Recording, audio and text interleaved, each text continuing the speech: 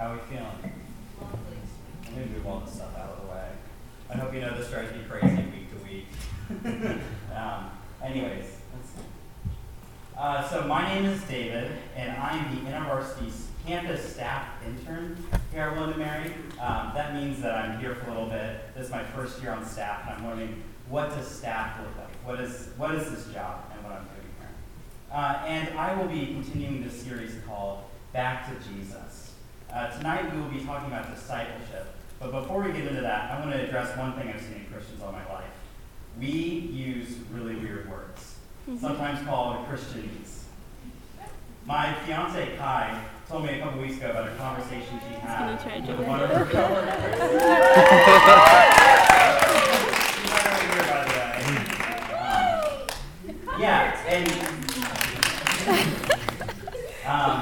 So she was talking about our small group, and at one point she said, and then my leader said, and her coworker stopped her. She was like, "You're a leader?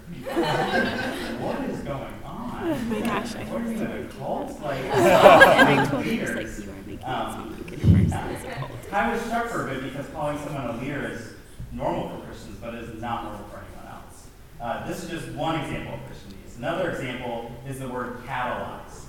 Literally, only chemists and college ministers use this word. Or the phrase, doing life together. What does that mean? Like, are you getting married? Are you all roommates? Like, it's all very confusing, pretty weird. True. And my all-time favorite Christianese word, fellowship. Like, nobody's like, last night was so great. I just had these guys over me fellowship so hard. And it's just all really weird. And there's one really weird Christianese word, and that is discipleship. Like, what is this word? Like, it's really strange, and it's a really strange thing to throw around to anyone who's unfamiliar with it. What do you mean you're discipling somebody? What does it mean to be disciples? Are people just going to follow you around if you have disciples? What qualifies somebody for being discipled, and who should be doing this discipleship? So tonight, let's clear up what discipleship is and why it's important. To see what discipleship is and why it's important, we should look to Scripture to see what it says. Luckily, we have a very convenient window into how Jesus demonstrates discipleship in the Gospel of Matthew. Jesus' 3 years of ministry on earth were primarily centered on 12 people, his disciples. Jesus' discipleship is laid out throughout the entire Gospel of Matthew. And there are so many facets to his discipleship. It's almost like a well-cut diamond with many faces. There's Jesus' dedication, his teaching, his fellowship. But the question that remains is, what is the main face of this diamond of discipleship? What is the overarching theme and purpose of Jesus' ministry on earth? What emerges when we zoom out and look at the bigger story of Jesus' discipleship to the 12? We believe there's an answer to this, and it's kind of surprising. We believe that discipleship, at its absolute core, is a plan. Discipleship is Jesus' plan to fulfill his mission to usher in the kingdom of God. Jesus was not creating an insular group of pupils, but instead he was laying the foundation for the salvation of the world. Robert Coleman, in his book, Master Plan of Evangelism, has a really great way of putting it. He says Jesus individually could not possibly give the multitudes the personal care they needed. His only hope was to get leaders inspired by his life who would do it for him. Hence, he concentrated on those who were to be the beginning of this leadership. Though he did what he could to help the multitudes, he had to devote himself primarily to a few men rather than the masses, so that the masses at last could be saved. This was the genius of his strategy. Jesus intentionally focused on a few disciples to be the doorway to the kingdom of God to this world. To see this core meaning of discipleship, we will be looking at 3 passages in Matthew that show us the bigger story. The first passage is at the beginning of the Gospel of Matthew. It is where Jesus calls his people to become his disciples. The second is about the transfiguration of Jesus and how he focused heavily on a few. And finally, we will be looking at a passage called the Great Commission, At the end of Jesus' ministry, right before he ascended back into heaven, Jesus commissions his disciples to go out and make disciples as well. That they are actually going to be the ones to fulfill Jesus' mission to usher in the kingdom of God. To get started, we're actually going to take a peek at the end and then work our way back through.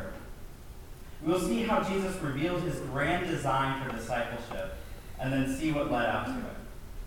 So let's take a look at the Great Commission. Matthew 28:16 through 20. And by the way, this picture right here is the actual mountain where he gave this commission from. I found it, so I thought it was pretty cool. So this is what it says. Then the 11 disciples went to Galilee, to the mountain where Jesus had told them to go. When they saw him, they worshipped him, but some doubted. Then Jesus came to them and said, "All authority in heaven and on earth has been given to me. Therefore, go and make disciples of all nations, baptizing them in the name of the Father and of the Son and of the Holy Spirit, and teaching them to obey everything I have commanded you. And surely I am with you always to the very end of the age." Do you see what this says? Jesus' last words to his disciples is to go and make disciples. Jesus spent 3 years teaching, healing, rebuking, and all that culminated in his death and resurrection. All the while, Jesus had his few disciples following him and probably wondering, what's the plan? After 3 years, Jesus' disciples were waiting to find out when Jesus would save the world. They were waiting to see how Jesus plans to fulfill his mission. And Jesus turns to them and says, "You're the plan." Jesus' disciples have been the plan all along. Out of this passage, we can create a working definition for discipleship that help guide our conversation tonight. Here it is. Discipleship is the plan for the fulfillment of Jesus' mission to usher in the kingdom of God to the world. Let me say that again. Discipleship is the plan for the fulfillment of Jesus' mission to usher in the kingdom of God to the world. What does this mean? This means that Jesus has a mission to usher in the kingdom of God to the world. Jesus came here to reconcile everyone and everything back to himself. We believe that Jesus was there at the creation of the world. He created all nature, the stars, the oceans, the mountains, every fish in the sea, every living and non-living thing was created by God. God also created us, who, contrary to everything else in nature, can be in relationship with this God who created everything. Our primary purpose is to be in relationship with this God who created everything, in the freedom and the authority of this Creator. That is a perfect world, but it is not the world we live in. All of creation follows in harmony with God's will until we get to humanity. We have the audacity to hear God's will and say no. We say that we want to be a God of our own life, and this severs the relationship between the Creator and his special creation. Humanity is left in a state of infinite longing for a relationship with God, but we cannot find it. We put things in place of God that leave us empty. This improper replacement is the doorway to evil. This self-righteousness, pride, and selfishness can only end in violence, discord, and pain. Humanity is in a broken place. But Jesus comes to change that. Jesus is God coming into our broken humanity and giving us a way to finally be in right relationship with him. This relationship with Jesus leads us away from self-righteousness and into his love. Jesus came to establish a heavenly kingdom whose citizens carry out the work of redeeming the world. Jesus calls us into relationship with him, and that changes us. We are invited to look into our Creator and Savior's heart and let it change us. Henry Nouwen says this about knowing Jesus' heart. He said, "The knowledge of Jesus' heart is the knowledge of the heart." And when we live in the world with that knowledge, we cannot do other than bring healing, reconciliation, new life, and hope wherever we go. Gaining access to the knowledge of Jesus' heart is a prerequisite for ushering in the kingdom of God. Jesus is establishing a new kingdom that operates on love and justice that is contrary to the current governments of his time and ours. A kingdom where God is at the center and we are not. This kingdom is a new place filled with newly created beings, new people who have been saved from the dominion of darkness into the kingdom of light, people who are no longer slaves to the patterns of violence and oppression, but are free to live a new life that does not conform to these patterns. These people are the followers of Jesus, more commonly known as Christians.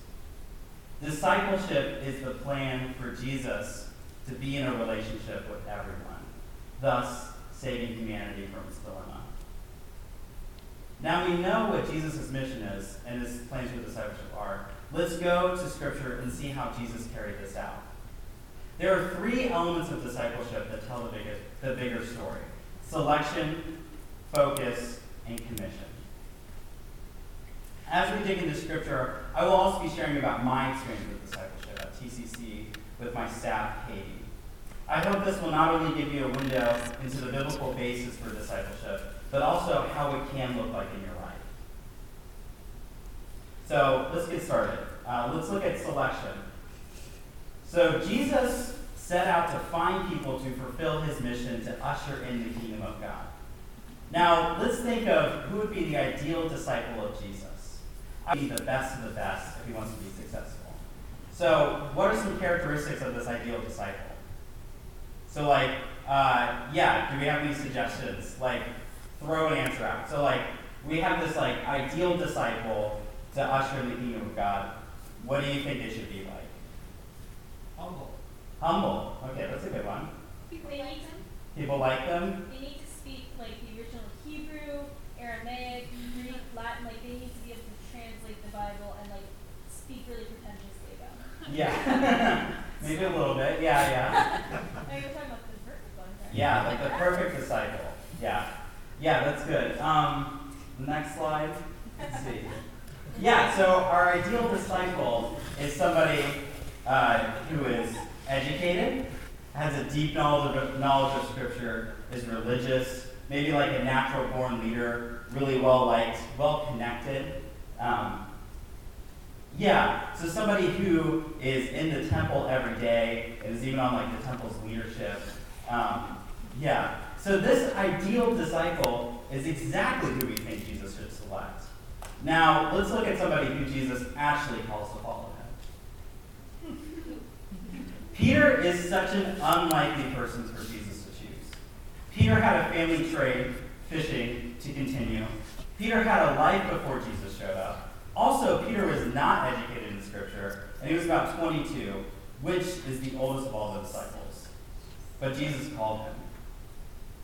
11 out of the 12 disciples were actually very similar to Peter. The same 11 disciples that were on the mountain with Jesus. But this begs the question, what about the 12th disciple? The 12th disciple was actually a man named Judas. Judas was well-educated, responsible, wealthy, and the most ideal person for Jesus to disciple. Judas was with Jesus in his ministry for 3 years, and eventually turned on Jesus and turned him over to be killed for money. The ideal disciple turned out to not be ideal at all, and the unlikely disciples became the ones to carry out Jesus' mission. There are a couple things to be learned from this. First, it shows that if you're discipling somebody and it doesn't work out, that just happens sometimes.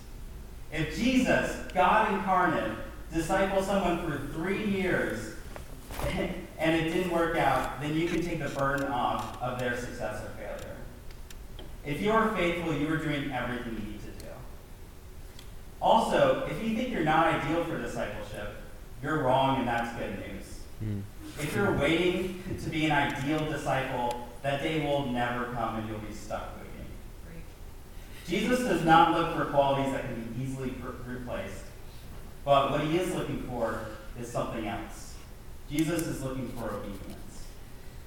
If you're anything like me, you probably cringe at the word obedience.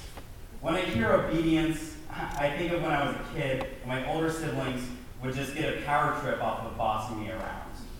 I have 3 older siblings, and growing up, sometimes they, for some reason, decided to assume the parental role and told me what to do. I don't know what it is, but that taps into some sort of deep frustration because they're not my parents and they're my siblings. Any other younger siblings in the house? Yes. Do you know what I feel? Yes, okay. Yeah. I would just feel them imposing what they wanted to do onto me. We laugh about it today, but when I was a kid, this was so frustrating. The problem is I also bring this when I think of my obedience to Jesus. Is Jesus just trying to impose what he wants on me and forces me to do it? What if I want to do something different? Is Jesus just going to force me to do what he wants? Obedience has been something I've struggled with understanding for a long time. I heard one of my former pastors break it down in a way that helped me to see obedience for what it truly is. He said that we usually view obedience as this wrestling match between us and Jesus. Jesus wants us to do something hard, but we don't want to do it, so Jesus pins us down until we do so. When I heard this, it really struck me because that's exactly how I view my own obedience to Jesus. Not a loving relationship, but this wrestling match. Later, he went on to say that at its core, obedience to Jesus is not losing a fight with him, but following him because we believe his ways are better. True obedience is not forced, but freely choosing something better that is not our own. A wrestling match is not needed because there's nothing to wrestle about. Peter has this obedience by following Jesus when he calls. He had a trade, and he left it all behind at once to follow Jesus. He didn't even say goodbye, but he trusted that Jesus had something better. In Matthew 4, we see the radical obedience of Peter when Jesus calls him.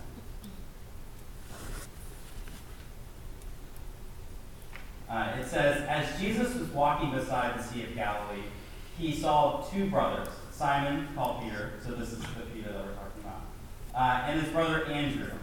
They were casting a net into the lake, for they were fishermen. Come, follow me, Jesus said, and I will send you out to fish for people. At once, they left their nets and followed him. At once. It says at once they followed Jesus into discipleship.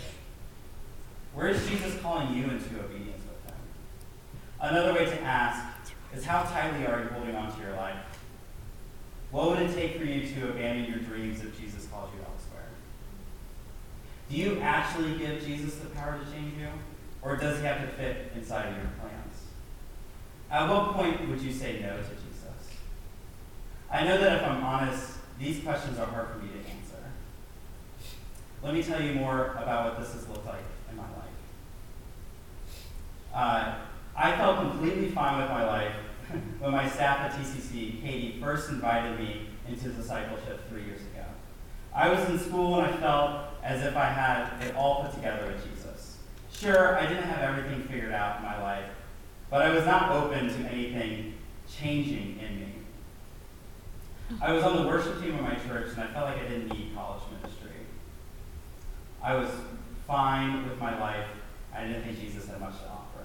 I was ready to coast for a couple of years at TCC, and I was not into the idea of making friends there. Luckily, Katie gave me a vision for something more. Katie invited me to become a small group leader at TCC. So instead of just coasting and not making friends, I was invited to minister to the students I initially wanted to avoid. Katie helped me to see that Jesus had a better plan for my time at TCC. And she walked with me as I stepped into this better plan. I began to see TCC not just as a place for me to go to class and go home, but a place that Jesus loves. It was almost like I was given new eyes to see my campus and the people there. I felt like I could see more and more of what Jesus was doing at TCC. To continue my walk into obedience, Katie began to focus in on our discipleship. We went from meeting twice a month to once a week. This leads us to the next element of discipleship, which is focus. To understand this next part, let's look back to Jesus. Jesus spent almost all of his time with his disciples. He selected them, and to those who said yes, Jesus invested heavily.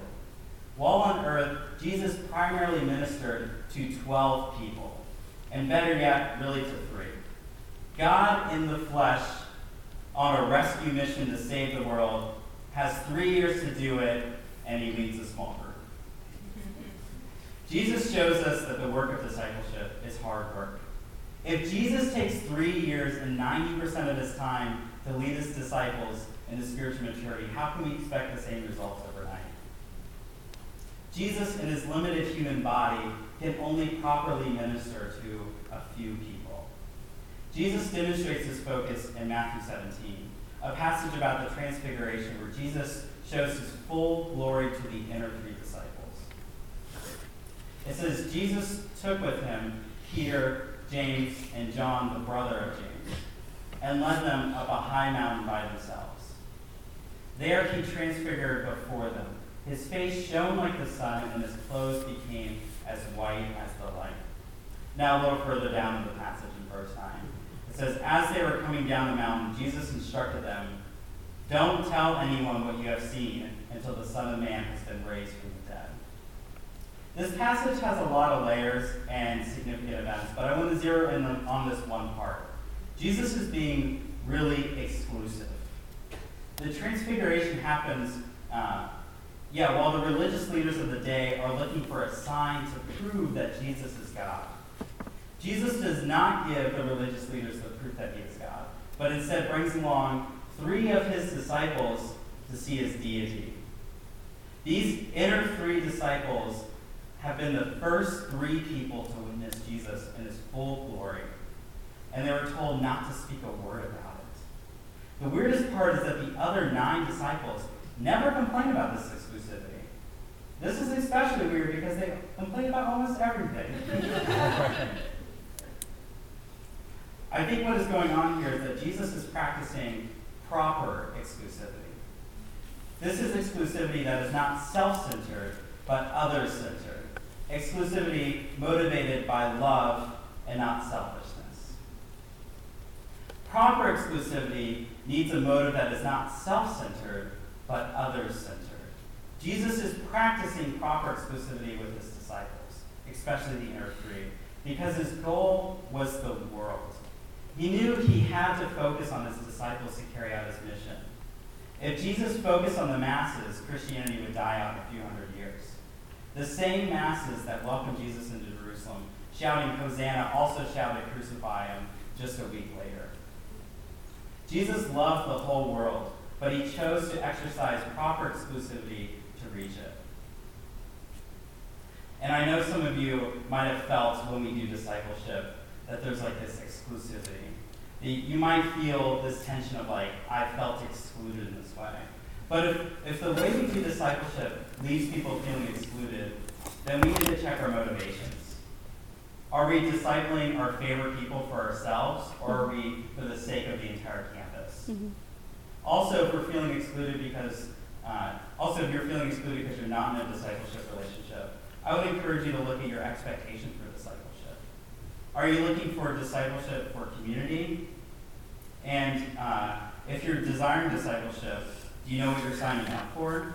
Discipleship is for you to grow in your obedience to Jesus. Good discipleship changes you in radical ways.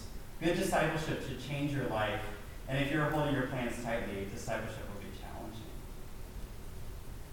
We are created for community, but discipleship is not meant for you to get deeper and deeper into this community, but deeper and deeper into your relationship with Jesus. Now, if our community is practicing selfless exclusivity, our community needs to change, not our discipleship. Now, proper exclusivity can be a really beautiful thing and can show love in a real and genuine way. One beautiful picture of proper exclusivity is found in marriage. A loving marriage has an intimacy that only the 2 people in it really know. A married couple are in a properly exclusive relationship that is best when it is not self-focused, but others-focused. I've been thinking about this a lot recently because I just got engaged to my fiance, Kai, this past weekend.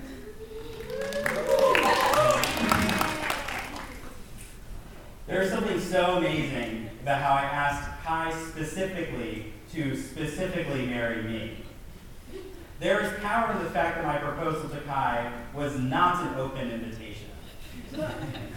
Imagine if I said, Kai, or anyone else who happens to be around, will you marry me?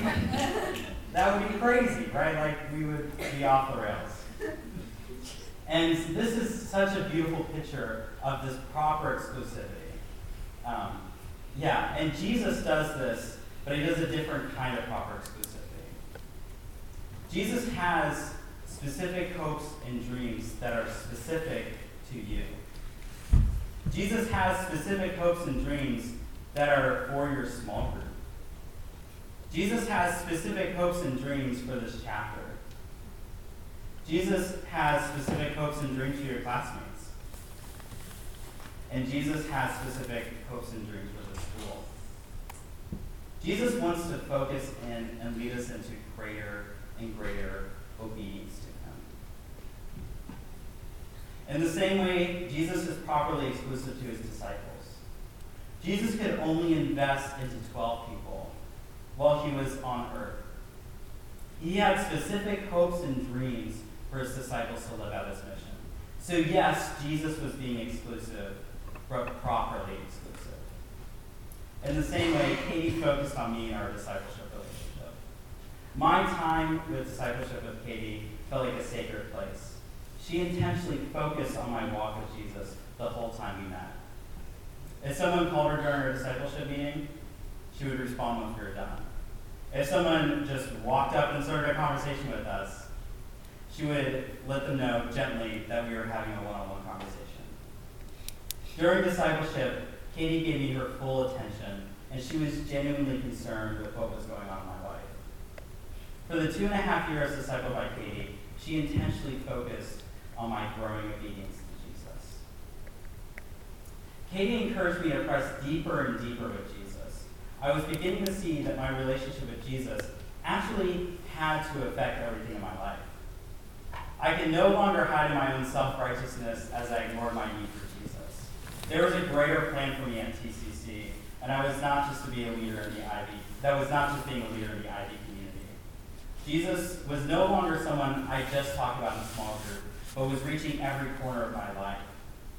In my classes and in every subject, I would be reminded of Jesus.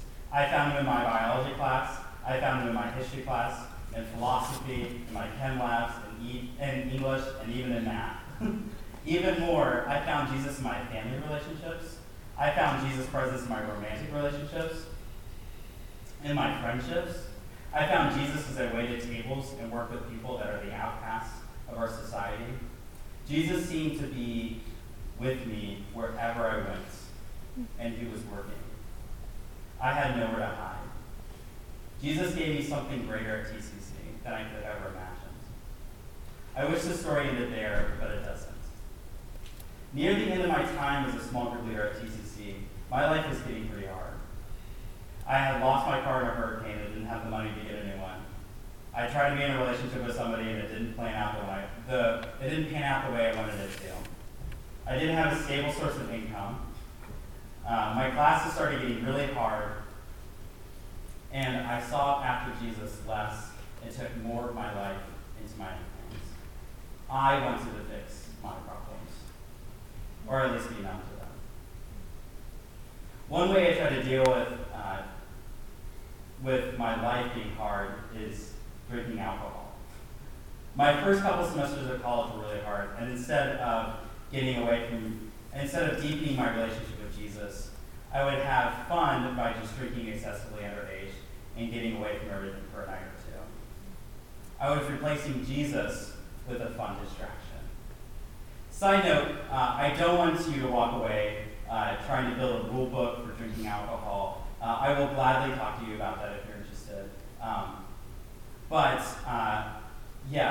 The thing is, this is where I replace Jesus and alcohol. Like, I wanted to find a fix to my problems, and I chose alcohol instead of Jesus. So at some point, I actually stopped drinking underage altogether at my time at TCC because I felt convicted.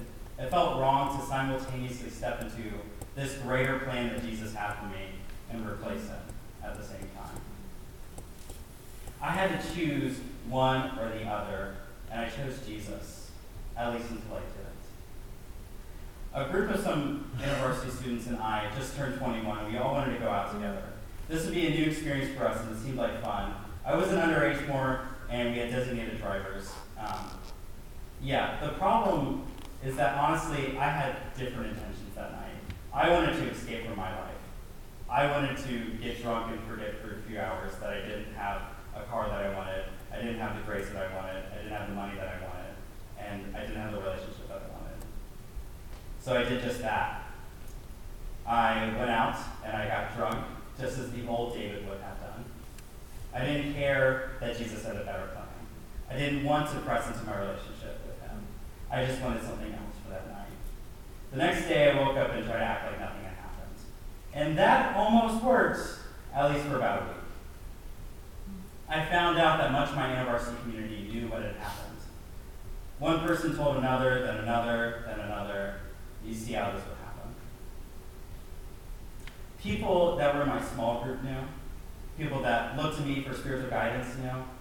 And this is the most faithful, Katie knew. I decided for a night that Jesus didn't have greater things for me. And that put into question all that Jesus showed me in TCC. I remember going to a large group and for the first time not trusting my InterVarsity community. I didn't feel at home. I remember laying in my bed that night and just weeping. I felt homesick. I felt as if I was slipping into my old self, back to the first semesters of college, when I would replace Jesus so easily. I didn't know what to do. I felt lost, and not only that, I felt like I couldn't go back to the way things were. How do I just jump back into leading my small group when I had just replaced Jesus? How do I look for Jesus if I'm willing to drop the relationship when it gets hard? How do I go back to Katie and tell her that the months of work don't really feel real anymore? I was at a loss. I had discipleship with Katie the next day, and I was regretting it. I had to come to terms with what I had done and face it. Katie walked me through what led to this regression to my old self. After processing the week I had with Katie, she told me to spend some time with Jesus and work it out with him. So I did. I found a park nearby where I could be alone. I remember walking and praying out loud to Jesus. I was saying things like, Jesus, give me some clarity, or show me what you want to do. And eventually, I was frustrated and just cried out, Jesus, if you don't show up, I don't know what I'm going to do. In this place of desperation, I pressed in. I wanted to answer and see if he would even take me back. Along the path, I saw a log, and I knelt down as if it were an altar.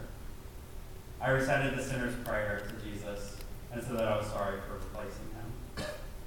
Then I got up, and I felt his presence again. Immediately began to weep again. Jesus found me in my brokenness. I let him down, but he was faithful to me. Not only that, but Jesus spoke to me and invited me into his work, his mission. I remember looking at the trees and seeing this overwhelming abundance of life. And I felt Jesus say, look all around you. This is how I work, and I am inviting you into it.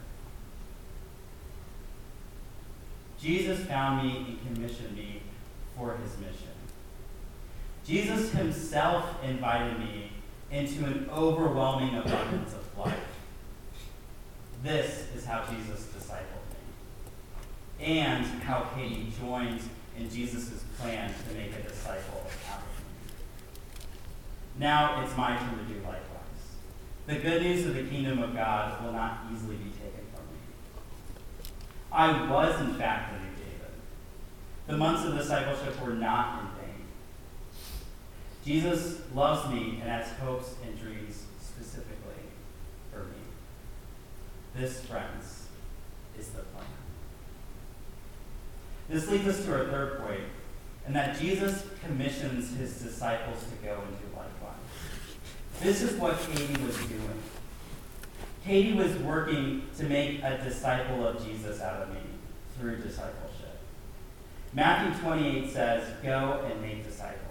This means the slow, hard, and messy work of discipleship. Let's look at that passage again. Then the 11 disciples went to Galilee, to the mountain where Jesus had told them to go. And when they saw him, they worshipped him, but some doubted. Then Jesus came to them and said, "All authority in heaven and on earth has been given to me. Therefore, go and make disciples of all nations, baptizing them in the name of the Father and of the Son and of the Holy Spirit, and teaching them to obey everything I commanded you. And surely I am with you always to the very end of this age." Jesus wants us to focus in and make disciples of Jesus. We are to go to the whole world and lead people into greater obedience to Jesus. We are called to show the world that Jesus offers something greater. Now, you may be thinking to yourself, "But David, this math doesn't work out. We cannot simply continue to focus on a few and reach large numbers of people. It doesn't work like that." Well, let's put that to the test. Let's consider two separate ministries. One ministry has a new follower of Jesus every day. That is 365 salvations in a year. That's crazy. That would be a success story by all of our standards. Yeah, just getting people into this program and they say yes, they make a one-time transaction to follow Jesus. Let's call this ministry 365. And another ministry that takes a year and disciples 2 new followers of Jesus. And then they go out and make 2 more disciples. Like, imagine this first year, right, between these 2 ministries.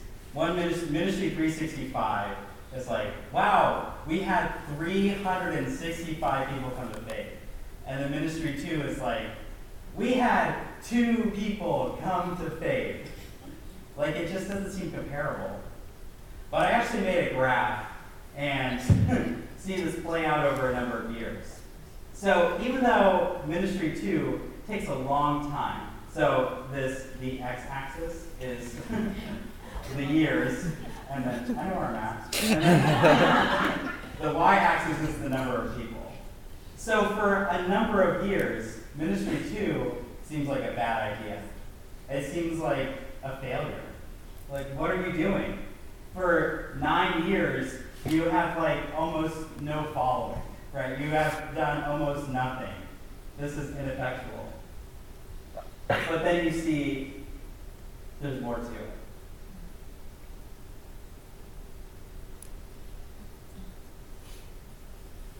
The consistent work of discipleship is far more rewarding in the long run. I believe this chart should deeply shape our view of ministry. Discipleship is the genius of Jesus, and a plan we probably wouldn't have picked ourselves. Still, the most unbelievable part of Jesus' plan of discipleship is that he uses us. Again, Jesus turned to his disciples after 3 years and said, "You are the plan." We are to make disciples as we are disciples of Jesus. Our work as disciple makers is to come alongside others and help them grow in their relationship with Jesus. Finally, Jesus reassures us that he will be with us always, meaning his disciples will have more of them. His actual presence is with them through the Holy Spirit. Again, in the book, Master Plan of Evangelism, Robert Coleman writes about this very real presence of Jesus. He says the impartation of the Holy Spirit was no theory, no creed, no makeshift arrangement that Jesus was talking about. It was a promise of a real compensation for the loss which the disciples were to sustain. Another comforter was just like Jesus was to fill them with the very presence of the Master. Indeed, the privileges that the disciples were to have in this deeper relationship with the Spirit were greater than they had known as Jesus walked with them along the roads of Galilee. Do you see what this says? Jesus is calling people into discipleship, focusing on them and commissioning them out to his mission, all through the Holy Spirit. Scripture is clear. We have more access to Jesus than the 12 disciples did. We have the chance to be closer to Jesus than when Jesus said to Peter, "Follow me." We have the chance to be closer to Jesus now than the inner three did when Jesus transfigured in all his glory. We now can be closer to Jesus than we ever thought possible. This ought to change everything. If you're a Christian, you're an extension of one of the 12. You are in an actual relationship with the same Jesus we see in the Bible. Jesus said it would be better when he left now. And he said it would be better when he left because now we have unbridled access to him at any point and at any time. If we lived in the reality that Jesus of Nazareth is really here, still, what would change? Imagine what our community would look like if we treated Jesus as if he was in this very room. Sometimes I think of what it would be like to meet Jesus when I get to heaven. I'm sure some of you have thought this as well. And I think the big surprise that meeting Jesus will be very familiar. That he's been there all along. This, friends, is the final promise of the Great Commission. Jesus is drawing his people to him. The question is, will you join him in this mission? So the nice thing is we have this lovely exec team, and they have made it so easy for you to get involved in discipleship. So this isn't just some hypothetical thing you can think of later on in the future. You can be in a discipleship relationship this upcoming week. So here's some practical steps you guys can take. You can look for discipleship relationships. Like, just be aware of what's going on. Exec has a sign-up form for you to fill out. They're collecting a bunch of people to a bunch of people that want to be in discipleship relationships. So we can have a pool of people for that.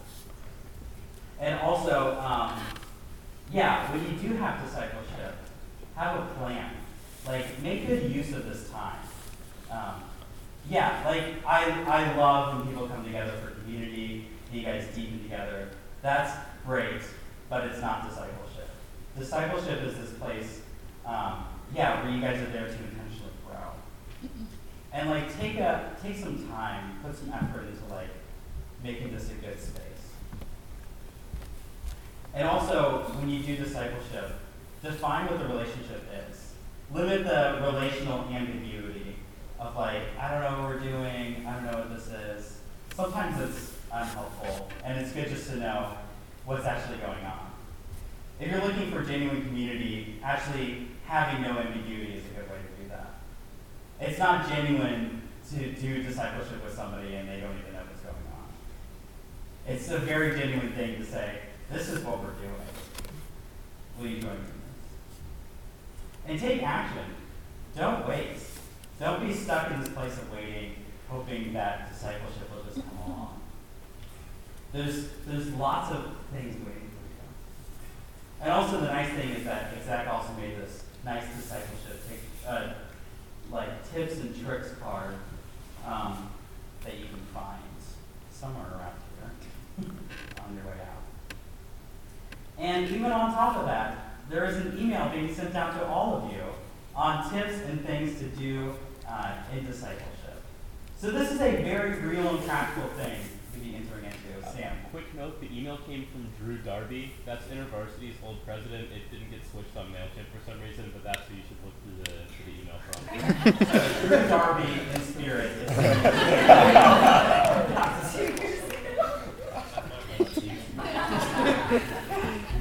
So discipleship is a thing you can do. And I believe you guys can do it.